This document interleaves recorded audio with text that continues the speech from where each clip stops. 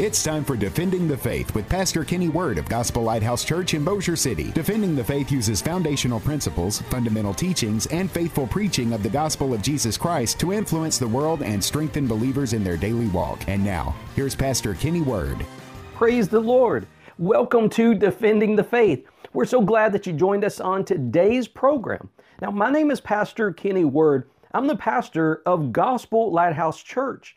Now, our church is down in South Bossier City, and we're a non-denominational congregation.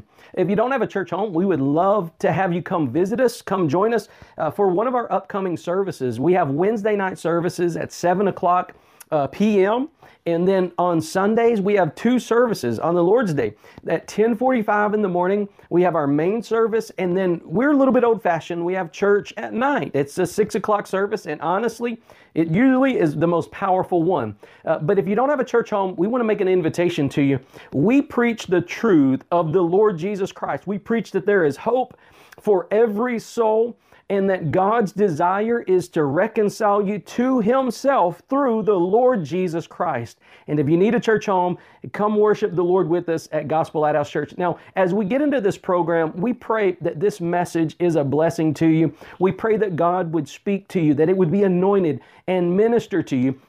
And if you have any questions, you can always email me at kjcword, that's KJCWORD, at gmail.com. You can email me anytime. And now let's go ahead and get on into the message. God bless you. In Proverbs 25 and verse 25, the Bible says, "As cold waters to a thirsty soul, so is good news from a far country." How many of you know what it's like on a hot day when you've been working out in the sun? You get a cool drink of water, it makes a big difference than when you get a lukewarm glass of water. One day I left my water in my truck, it was 90 degrees and I was thirsty. I was so thirsty and I tried to take a drink of it, but I was better off not even taking a drink of it. It just didn't do any, it didn't help any at all. And sometimes, you know, you can get bad news and you would rather people not even talk to you at all than whenever you get bad news. But the Bible here is talking about whenever somebody brings good news from a far country, it is like cold water to your soul. What it does is it refreshes you. It refreshes you. And what we want to do this morning is bring cold water from a far country. We're going to bring cold water from a far country. We're going to talk about the far country that we're all going to be headed to, Lord willing, which is heaven. We want to talk about the heavenly city. And that good news is like cold water for our soul. You see, every single person, whether they're saved or not, is going to spend eternity somewhere. Amen. We all will spend eternity somewhere, and that where is determined upon your belief. Your belief on what? Jesus Christ, who He is and what He did for you. If Jesus has justified you before God, or if you try to justify yourself, that alone is what hinges your eternity. Eternity in heaven or eternity in hell. And so what we're going to be looking at this morning is a far country. It is far from here. How many of you know heaven is not here yet? Amen. We still have disease. We still have heartache. We still have tears. We still have sorrows. We still have death. We still have thorns and thistles. But heaven will not contain any of those things. Amen. And it's going to be, as we were singing this morning at the nursing home, what a day that will be. What a day that will be.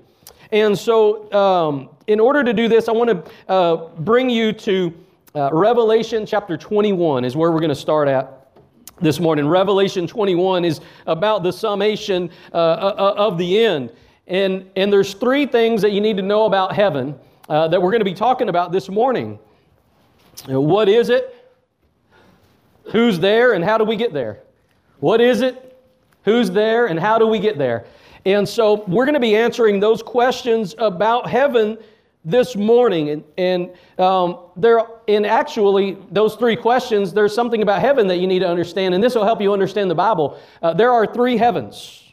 When the Bible uses the word heaven, there's three heavens. There's heaven, which is the sky where the birds fly. That's the first heaven. The second heaven is space, where all the planets are, unless you're a flat earther.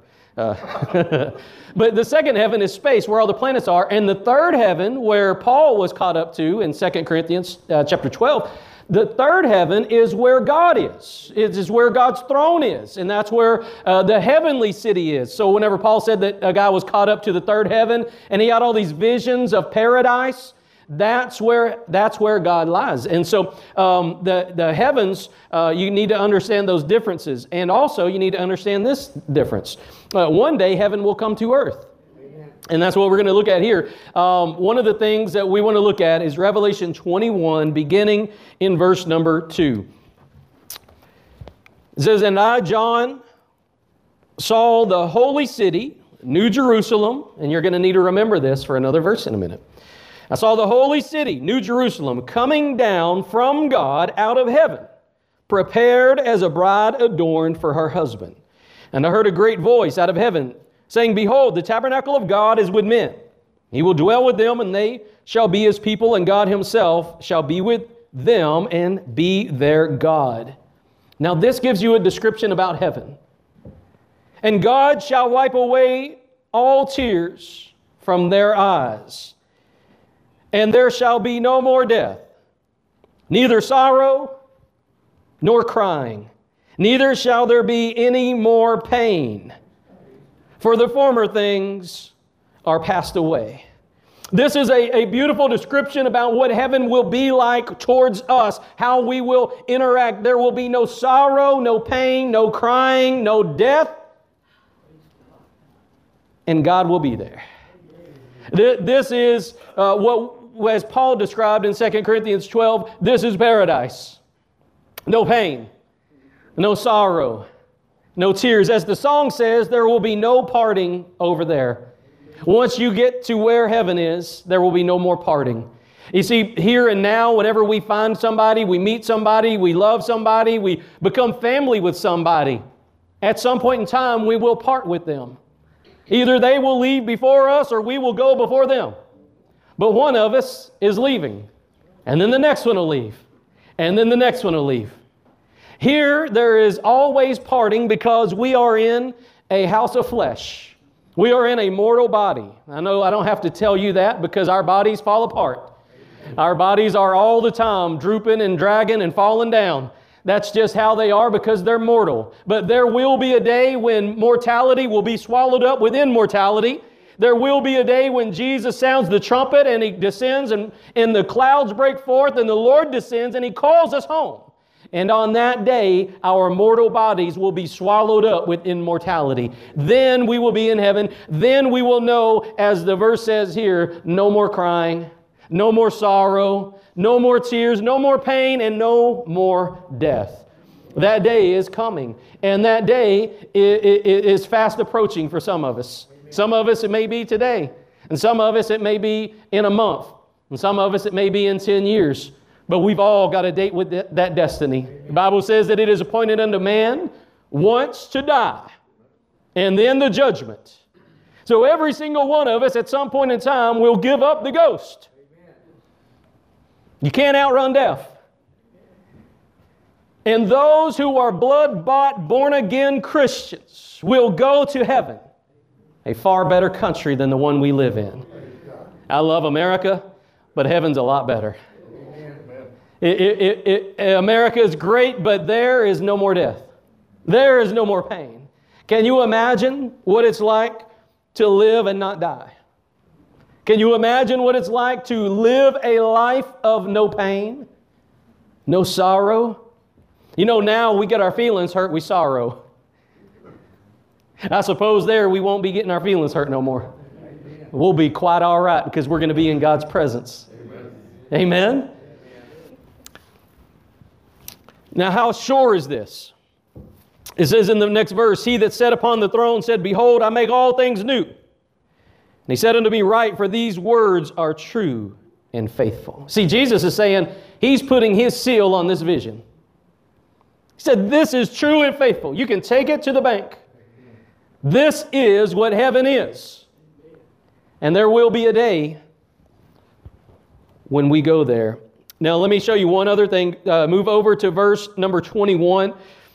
It goes through the great city of the holy Jerusalem, and it goes through lots of different details. I encourage you to read this chapter. Let me take you to verse number 21 as we're coming down to the end of the gates. How many of you have heard of the streets of gold before? This is where it's found. It says, in the 12 gates were 12 pearls. Every several gate was of one pearl, and the street of the city, that's the New Jerusalem, was pure gold.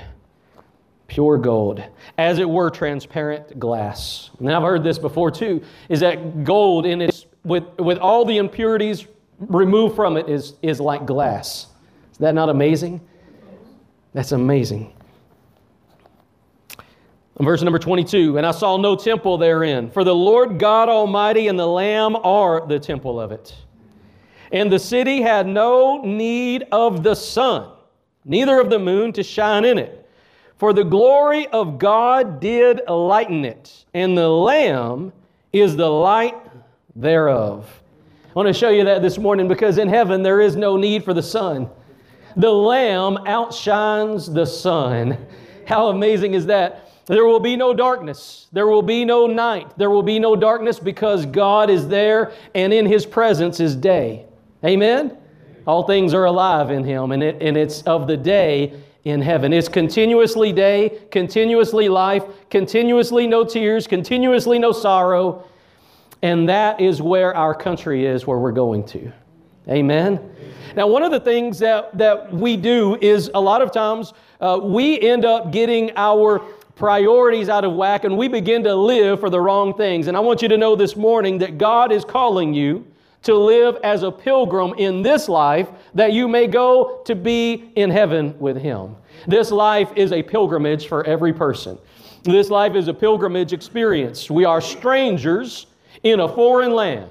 It's all throughout the Bible. There's so many different examples and types of God's people being in a land that was not their home. Whether it's Israel when they're in Babylon, or Israel when they're in Egypt, or us now as where we are today. We are not home. This world is not our home. Amen. And one day, this life will be over and this world will be over. And all that will remain is whether you are in heaven or whether you are in hell. One of the great examples of this we find in the Hall of Fame of Faith. This is in Hebrews chapter 11. I want to show you what motivated Abraham and what really placed him in the Hall of Fame of Faith. So if you have your Bibles, go with me to Hebrews chapter number 11 this morning. Hebrews chapter number 11. And we're going to be picking it up in verse number 8. Hebrews chapter 11. Verse number 8. By faith, Abraham, when he was called to go out into a place which he should after receive for an inheritance, obeyed. And he went out, not knowing whither he went. If you remember this passage in Genesis chapter 12, God called Abraham out of Ur. God told Abraham, I'm calling you out of the place that you know, and I want to take you to a better place. And Abraham believed God. And not only did Abraham believe God, but Abraham obeyed God. Many of you know that that's two different things. You can know that something is true and not obey it. And so many times I think a lot of people in the church, they're stuck with understanding something but not acting on it. How would it have been for Abraham if he would have said, you're right, God, I know the best thing for me to do is to leave Ur. But then he never left Ur. He would have missed out on God's blessing and God's promises for him and for his seed. Amen? And so many times we understand that this world is not our home, that God is calling us to not dwell in it. That's a type of coming out of the world and living unto God now. Whenever Abraham left, he didn't know where he was going. In fact, he never had a permanent home. I've heard it said before of the nation of Israel, whenever they built a house, they always left one wall unfinished. One wall, just studs. You know why? To remind them that this world is not their home. This is not a permanent dwelling. And we would do good We would do good to be like that, to remind ourselves that this world is not all that there is. You know, we get caught up in all the stuff going on to us, about us, for us, why somebody did this, why somebody did that, when am I going to get a raise, when am I going to get a car, when am I going to get married, when am I going to retire, when am I going to get well, when am I going to do this? But there's coming a day, the clock is ticking, for each one of us on our exit out of this temporary place. And a cool drink of water to the soul is to remind yourself of the country where we're going. If you'll keep in mind where you're going, it will refresh your soul. You wonder why you get weary, you wonder why you get burned out, you wonder why you lose vision. It's because you're not taking a cool drink of the water, reminding yourself of how beautiful and how glorious heaven is, and how just in a short amount of time, we're going to be there. If you're bought with the blood of Jesus. In just a short amount of time, we shall all be there. And I pray that we all make it to the other side. That is something that we will all experience is death. And see, Abraham acted on God's word. It says that God called him out of his home, and God told him, if you will go, I'll show you a place. And Abraham obeyed. In fact, his name at that time was Abram. He was just one. But he became a father of many nations only because he obeyed God. He obeyed God. He left. And some of you need to leave Ur. Some of you are too caught up in Ur. And if Abraham would have been all about himself and his life and his retirement and his house and his goods and his family and his this and his that, he would have never left Ur. Because, well, how am I ever going to take care of my house if I leave it? Don't you know he had a house in Ur? All we know about Abraham is that he was a sojourner. He was a pilgrim. He was a stranger. He was a tent dweller. He was just, a Bedouin. He just went here, there, and wherever with his tent. But don't you know, whenever he lived in Ur, he had a home. He had a family. He had a business, I'm sure. He had a job. And he left everything that he knew and everything that he had to pursue God. And spiritually, some of you need to leave Ur. Some of you need to remember that this life is not all that there is. There's a better future for you, a better country to attain. Some of us are too earthly minded. You know, there's an old saying, and I disagree. The old saying is, that guy's too heavenly minded to be any earthly good. I completely disagree. I think the more heavenly minded you are, the better the earth is. The more earthly minded you are, the more you're going to be stressed out and worried about everything and mad at everybody, and you're going to be wondering why nobody shook your hand, why nobody called you, why nobody did this and why nobody did that. You can't be heavenly minded and worried about all that kind of mess. Amen. Tell me somebody that's heavenly minded that gossips and backbites. Tell me somebody that's heavenly minded that has an affair, that is a sodomite. Tell me somebody that is heavenly minded that is a liar or a drunkard. You can't do it. So I completely refute that statement. And I think the more heavenly minded you are, the better off this earth will be. Amen. So it says here in verse 8 that Abraham was called out. He was called out into a place which he should after receive for an inheritance, obeyed. And he went out, not knowing whither he went. So here I want you to see that Abraham became a willing pilgrim. And God's calling you to become a willing pilgrim in this life. To not place all your eggs in this basket, but in the one that you can't see. Amen. To live for future. To live for the life to come. You see, whenever you are a pilgrim or a sojourner, you begin to live differently. Someone who is a pilgrim doesn't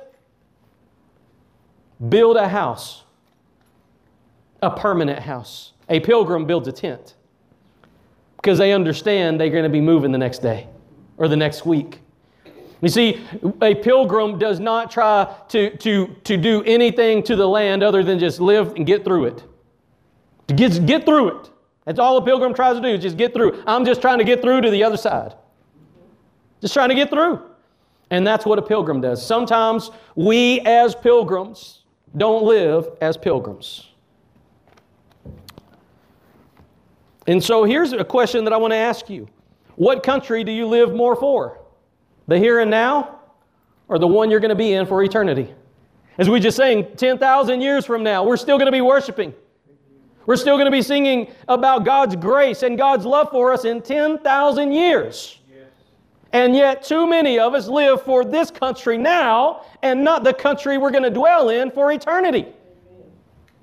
I'm all about it. And when I'm talking about country, I'm not just talking about America. Biblically speaking, the country is the place you live in. It's just talking about normal life. And so many people live for this normal life when it's fleeting. The Bible says it's a vapor. It's here today and gone. And we have eternity in heaven or hell. Paul, whenever he was caught up to the third heaven, described it as paradise. And I would think the exact opposite would describe hell. Weeping and gnashing of teeth, burning on fire, but the worm dieth not. Somebody says, well, I don't think you should preach about hell. Well, you know what? Jesus preached about hell more than anybody else in the Bible. Amen. Look it up. Nobody preached about hell more than Jesus Christ. Amen. He's trying to get a message across to folks. They're going to burn in hell if they reject Him. Look at verse number 9. It says, by faith he sojourned in the land of promise, as in a strange country, dwelling in tabernacles with Isaac and Jacob, the heirs with him of the same promise.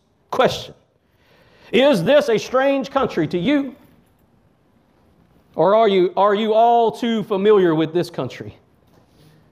Some people don't even know all 66 books of the Bible, but they can tell you all 66 people on a football team. I used to be that way. You don't ask me how many books of the Bible there are, much less what order they are, the names, none of that. But I could tell you who plays what position and who the backup is. Tell you who the third backup safety is for the Cowboys. Can't tell you no books of the Bible, though. You know what that shows? It shows where our priority is. It shows you what country we live for. It shows you what country we live for.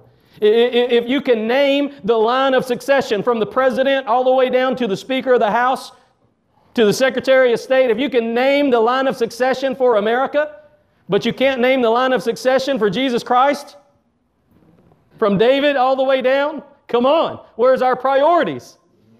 Living for the wrong country. Which one means more to us? Which one is more precious to us? You see, we are so inundated with when we've got a better country to live for.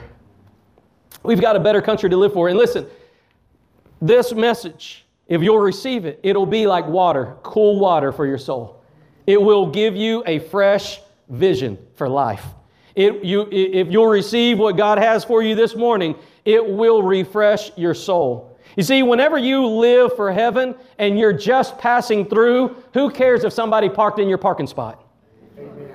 If you live for heaven and you're just passing through, who cares if your neighbor didn't cut your grass or you cut theirs accidentally?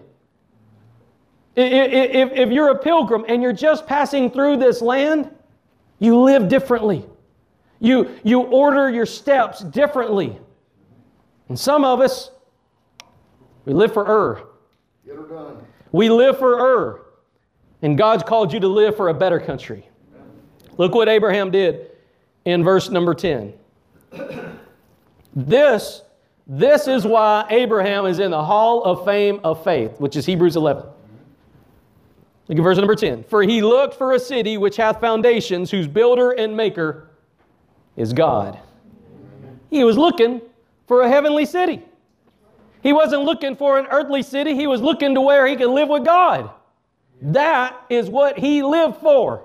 He lived to pursue God. He was living after and pursuing after getting close to God.